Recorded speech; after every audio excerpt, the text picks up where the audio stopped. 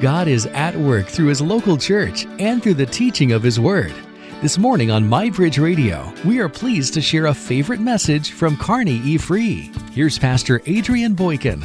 You know, I recently read an article in the Atlantic magazine, and a good place to find news, actually, that presents both sides of different issues. But this was an article written by a man named Jake Miador, who's the editor of a well-known Christian site called Mere Orthodoxy.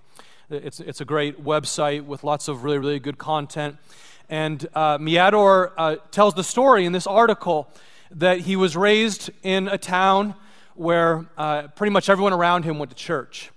And all of his friends growing up went to church. And he stayed in close touch with his different friends where he grew up because he stayed in the same place that he grew up basically across his life. Now I think he's about 35 years old or so. And so he's still in touch with a lot of the people that he grew up with. But the thing that he was troubled by and that he shared in this article is none of his childhood friends go to church anymore. None. And as he's telling the story, I just paused and then I thought about where he was from. Because, it's easy to say, well, someone's from this place, and of course that happens there. And he wasn't from Chicago, and he wasn't from Denver, and he wasn't from Portland. He was from Lincoln, Nebraska, which is where he lives. And that was his experience. And he goes on to explain, as he's really aware of the social science and what's happened in the church in America over the past decades, he refers again and again in this article to what's called the Great De-Churching in America, in which 40 million Americans who used to go to church have left the church over the past 25 years. 40 million, which represents 12% of our nation. And obviously, COVID accelerated that. Maybe you're watching online today and you still haven't come back after COVID. You're still welcome. You're always welcome. I know COVID did accelerate that for some, but it wasn't just COVID. This has really been going on since the late 1990s, that Americans have kind of decided that their lives are too busy or there's other things that are too important, that they just don't really have much room for church anymore. And what has resulted is, over these last 25 years, the greatest shift, the number one greatest shift in church attendance in American history over the last 25 years.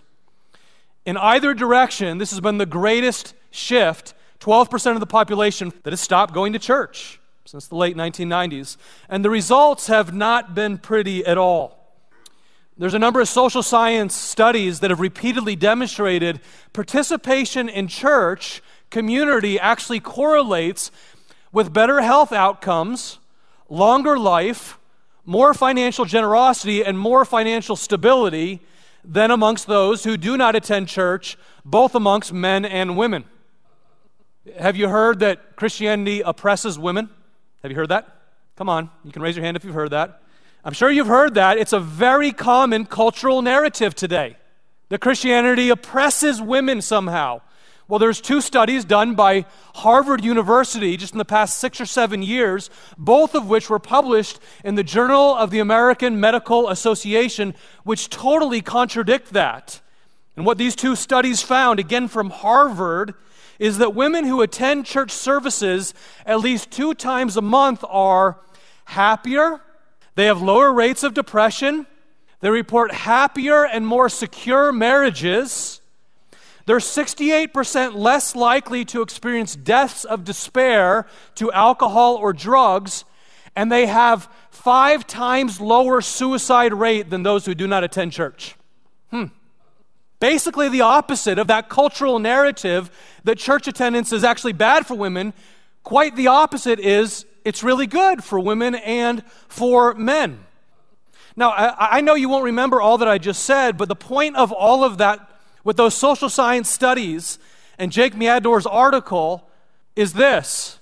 The point is not that we have somehow gotten too busy with other things and our lives are really stable without the church, and so we're happy to move on.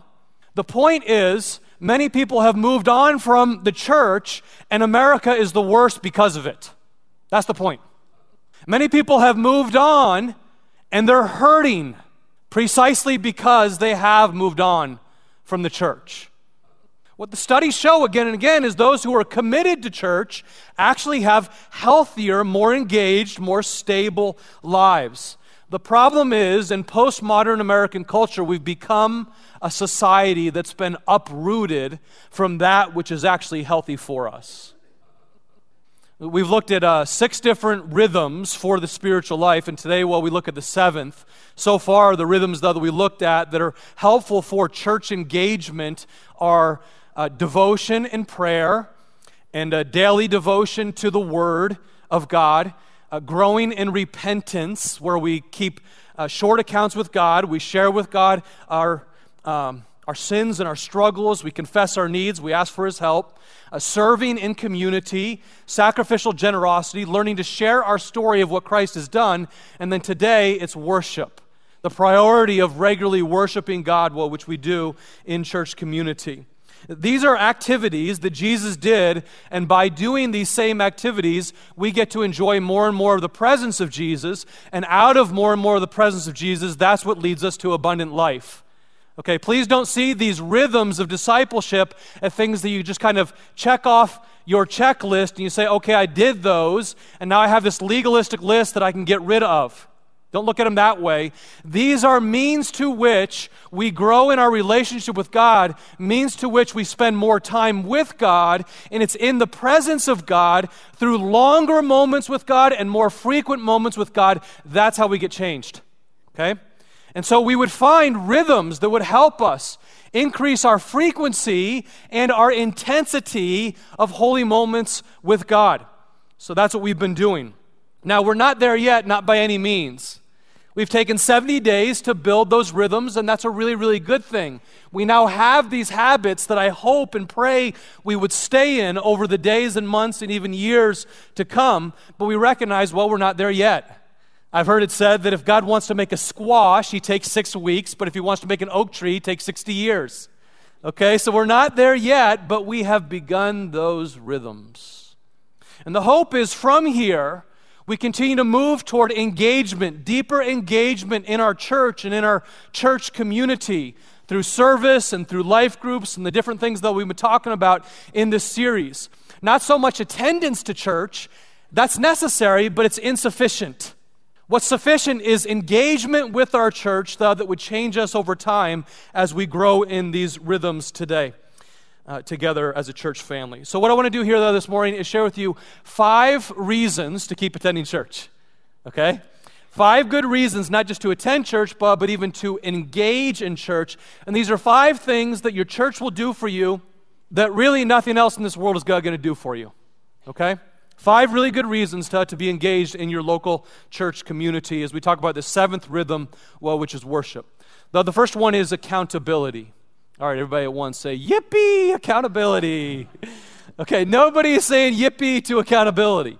Nobody really wants accountability, and I totally get it. But accountability is really, really good for us. And we find accountability in our involvement, in our engagement in a local church community.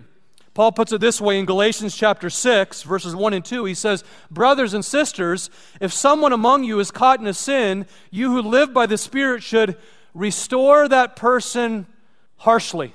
No, it doesn't say that, does it? Restore that person gently, lovingly. Be with that person in their struggle and restore that person gently. But watch yourselves, or you may also be tempted.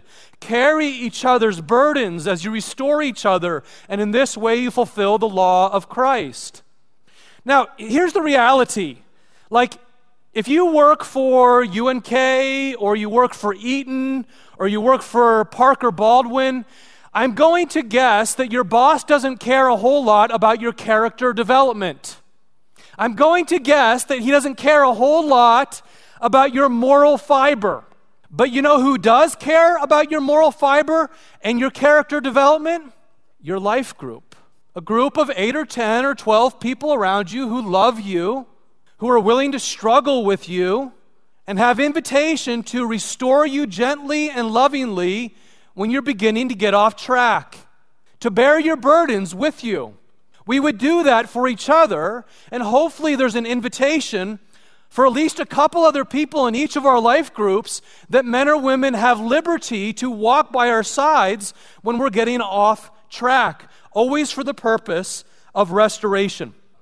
I remember many years ago, there was a gentleman in my spiritual community, not my current life group, but a gentleman in my spiritual community during another time of life who gently came to me, and we were in relationship with each other, so he had the permission to come to me and struggle with me and even let me know some of my blind spots. He came to me and he gently said, "Adrian, you know what? You could do a little bit better accepting people as they are." Psst.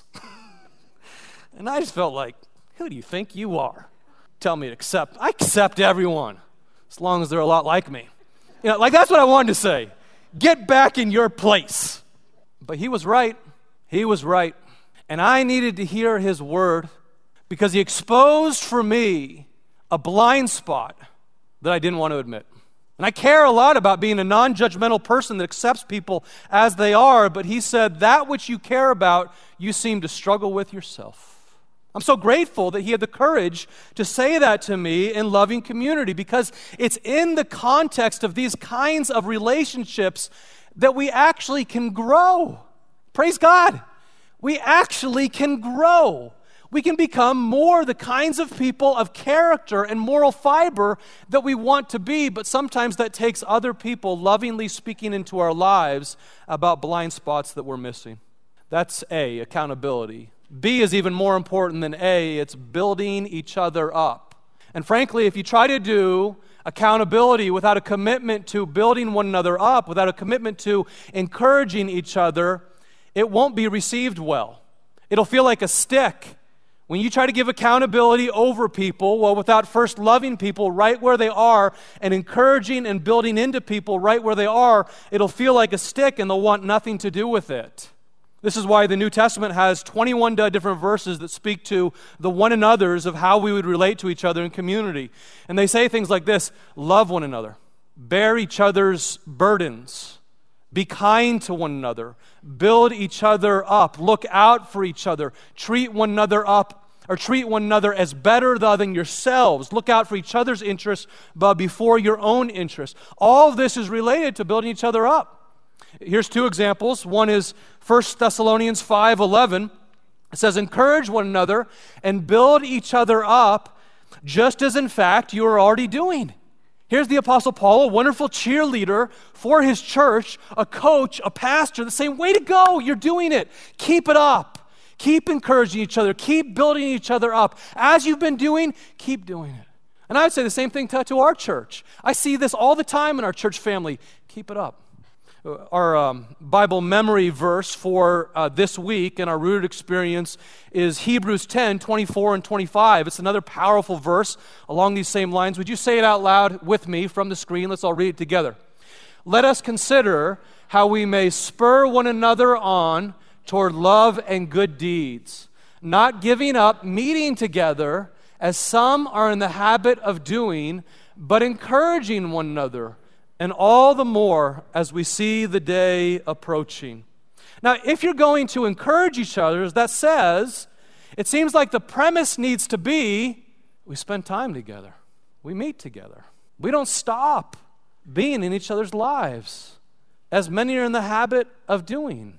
It says, spur one another on toward love and good deeds. The portrait that the author of Hebrews is painting there, of course, is a cowboy with a spur on his boot, digging that spur into the side of a horse, saying, keep going in the right direction. That's not always pleasant, is it? Okay, you got to be together to be able to do that. Like if someone does that to me via email, I don't want to hear it. How about you? I don't want to hear it. But someone comes to me and lovingly says, hey, here's something just to think about. It's in the context of community that we're able to do this for each other, that we build each other up in love.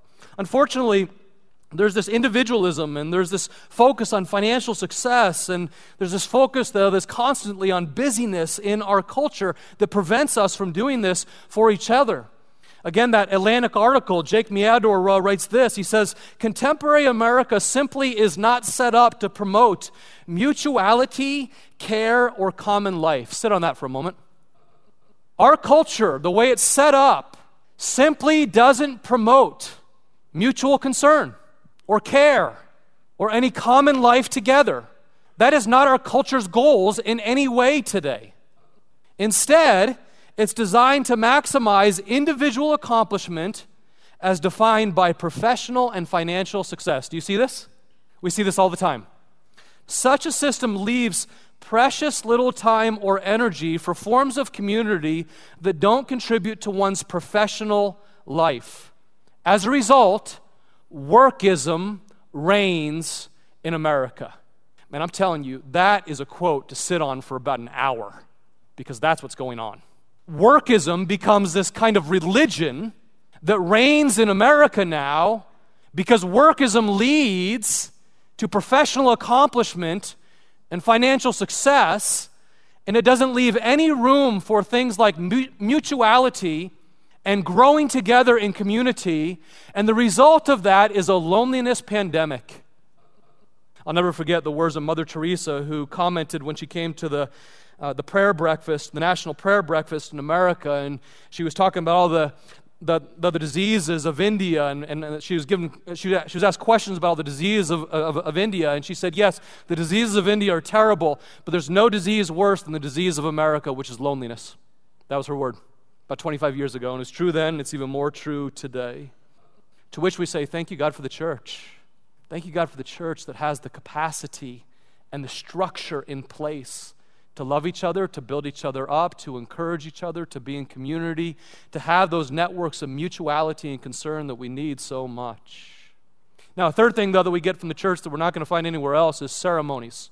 There are a couple great ceremonies that God has given to us as a church that we would regularly practice, and they're communion and baptism. Jesus instituted these two ceremonies to teach us really important things about our faith, that we would be reminded on a regular basis what is most true about us. I love that C.S. Lewis once said, it's not so much that I need new information, it's that I need to be reminded. I need to be reminded of what I already know. And so every single time, though, that we take communion, we're reminded of what Jesus has done for us, and we're taken back to the central thing about us, which is the cross of Jesus, though, that forgives us, that makes us the beloved children of God, beloved sons and daughters of God. And what God sees in us is the love of Jesus in and through us. And we would go back to the cross on a monthly basis and say, I belong to God. And what God says about me is what's most important about me. And so each time we take communion, we remember what Jesus said. Luke chapter 22, it's so critical for us. Jesus took bread, he gave thanks, and he broke it. He gave it to his disciples, saying, this is my body given to you. Do this in remembrance of me. In the same way, after the supper, he took the cup, saying, this is the cup of the new covenant in my blood, which is poured out for you. So every time we take this, we do so in remembrance of Christ, that Jesus loves us enough that he died for us. Like, don't ever get bored with that fact. Please don't ever just get used to that fact. Jesus loves you enough that he died for you to take your sins away.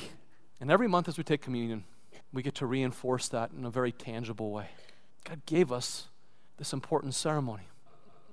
Likewise, he gives us the ceremony of baptism, that as Christ followers, as believers, we would take this baptism that says, I identify with you, Jesus. Thank you for identifying with me. Romans 6 is the foremost theological passage on baptism in the Bible, and it goes like this. We were therefore buried with him, buried with Jesus through baptism into death, in order that just as Christ was raised from the dead through the glory of the Father, we too may live a new life. For if we have been united with him in death like his, we will certainly also be united with him in a resurrection like his. And so what it's saying when you choose to be baptized is, I'm with Christ, and Christ is with me. And the old self, as the symbol shows, is in the water, dead, drowned, and no more. The new resurrected spiritual life comes out of the water, as symbolized by baptism, and then the celebration is, I am forever his. He's died for me, he rose again, and as he rose in glory, as he was resurrected physically from the grave, that is a harbinger of my future resurrection as well. Because he lives, so also we shall live. These are not dead rituals, dead ceremonies, nothing but. These are primary ceremonies of remembrance to tell us again and again, what is the most important thing about us. I'm so grateful that God has given us these ceremonies to join together as a church and remember the kindness of God to bring us to the Father, Son, and the Holy Spirit through the blood of Christ. Accountability you get from the church. Building up you get from the church. Ceremonies that root us and establish us, that ground us. You get all that from the church. And then the D is discipleship. From the church, I hope and I pray that we would be a vehicle for your discipleship more and more toward Christ. I got to tell you, I feel like as a church we're in such a great place. And I'm so thankful for this church, the way you serve. Like, this is a really hard-working church. It's a generous fellowship. It's a prayerful fellowship. Though this is a church fellowship where we come together across many different generations and we love each other right where we are. We don't find our little cliques and then we forget about everyone else. We break through those things and we love each other across all of our differences. And we have a place of harmony right now as a church family and wonderful leadership underneath our elder board. There's so many great things about our church right now. But the thing that I'm most proud about our church right now is our joint commitment to discipleship. That's the thing that gets me up in the morning, is the excitement that we share together about being disciples to Christ. Because if one thing the New Testament teaches us that's very, very clear is Jesus does not merely want Christians, Jesus wants disciples. 3 times believers in the New Testament are referred to as Christians. Anyone want to take a guess how many times we're referred to as disciples? 269 times. 3 times we're called Christians. 269 times we're told to be disciples. What is a disciple? A disciple is someone who says, I want to be like Jesus in everything. If he were living my life right now, I would live my life as he would choose me to do today. In my work, in my family, in my neighborhood, in my personal disciplines. I would seek to know the things that he knows in order to do the things that he does, in order to, most importantly, become the kind of man that he is. It's becoming like him in everything. That's the goal. Sadly, in America and in much of the West, it seems like we've settled for a form of Christianity that's like almost believing divorced from discipleship, where it's like, I just go to Jesus to get saved from my sins, and that's that. And I want you to know, the New Testament doesn't know anything about that. The New Testament doesn't know anything about that. The New Testament knows nothing about like a vampire Christianity that says, I'm just going to have enough of the blood of Jesus to cover over my sins, and that's that, I'll be good. There's none of that in the New Testament teaching. The idea is we would be Christ followers who are changed. And as a result of that change, we become the salt of the earth and the light of the world. Now the key is you must decide. And we have to keep on deciding. So many of us are deciding now to be disciples of Christ in a very significant manner. Don't quit. You say to God, I need the power of your Holy Spirit to fill me each and every day, that I would follow you each and every day. And I wouldn't quit with what I've begun over the last 70 days. And many of you have made new decisions over the last 70 days that are really, really significant. I've heard from people in our church that they've gotten to community for the very first time and they love it. I've heard from others in the church, I've learned how to repent to God and I feel like I'm walking with less guilt. I've heard from others that I've learned how to share my story of the difference that Christ has made in my life, or I've joined the mission in some way. I've grown my prayer life in some way. I've embraced community in some way. God bless you for those decisions. Keep deciding those things, because the simple fact is, in this culture that we live in, nobody drifts into discipleship. There is nobody that casually drifts into discipleship in our culture. Instead, we casually drift into consumerism, individualism, and materialism. We have to decide, even on a daily basis, that I am going to be a disciple of Christ, and how much more powerful that is when we do it in community. Hey, is it difficult to follow Christ by yourself? Would you raise your hand with me if you found that to be true? Yeah, it's really difficult. I'll raise 2 hands. That's why the Bible describes no such thing as Lone Ranger Christians. We need each other. We really need each other to keep following Christ well with all we got. All right, the last word here, the last thing the church can do for us is give us a time on a weekly basis that we would set apart to exalt God as our King and our Lord. It's exaltation. And exaltation is just a really fancy word for worship. That when we come together here on Sunday mornings or on Sunday evenings, with C20, that you consistently are a part of a church service where you exalt God together. Along with brothers and sisters, we come to church and we sing praises to God, and we really sing them out loud like we mean them. And we pray to God, and we listen to the Word of God, and we greet each other, and we love each other. And in all of those things, we do them as an act of worship. And if we set aside a day to do that, or a few hours at the very least on Sunday morning to do that, to love each other in that way, to love God in that way, guess what? It becomes a springboard for us to worship God the rest of the week. And worship by no means is just about singing. That's just a starting point. Worship is about all of life. But make no mistake, it is a powerful thing when you begin your week with a word of exaltation to God. Singing to God and saying, I believe in you, I trust you, I surrender to you, I give my heart, my soul, my mind, and my strength to you, and out of this, would you lead me to love you more this week? That's exactly what Paul's talking about here in Colossians 3. He says, let the message of Christ dwell among you richly, as in your church community you teach and you admonish one another with all wisdom through psalms, through hymns, and through songs from the Spirit, singing to God with gratitude in your hearts. And then, whatever you do, whether in word or in deed, do it all in the name of the Lord Jesus Christ, giving thanks to God the Father through him. You begin with worship, and then you continue on with worship throughout the rest of the week. That's what we go for as disciples. As a truck driver, I worship God. As a banker, I worship God. As a father, as a husband, as a nurse, as a teacher, as a coach, I worship God. Wow. And the church would be a vehicle for facilitating these 5 critical things for our lives. Let me wrap up with this. Do you remember these trees that we started with 10 weeks ago? Those are so awesome, aren't they? Those giant sequoias in Northern California, like they're as wide as a small house. And they reach up to the sky 300 feet tall. And how is it these massive trees stand? Do you remember? The roots are intertwined with each other. So they do have a root system that goes down 10 or 12 feet, but that by itself is not enough to make trees like that stand. As they get buffeted by the wind and they go through intense rains and seasons of drought and lots of snow, 10 to 12 feet down is not enough for these trees to stand amidst the winds and the harsh realities of their lives.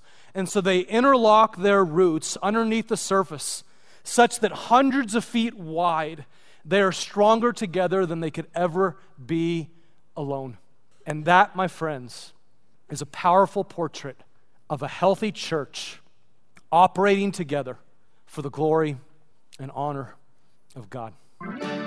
Thank you for joining us this morning for a favorite message from Pastor Adrian Boykin from Kearney E. Free.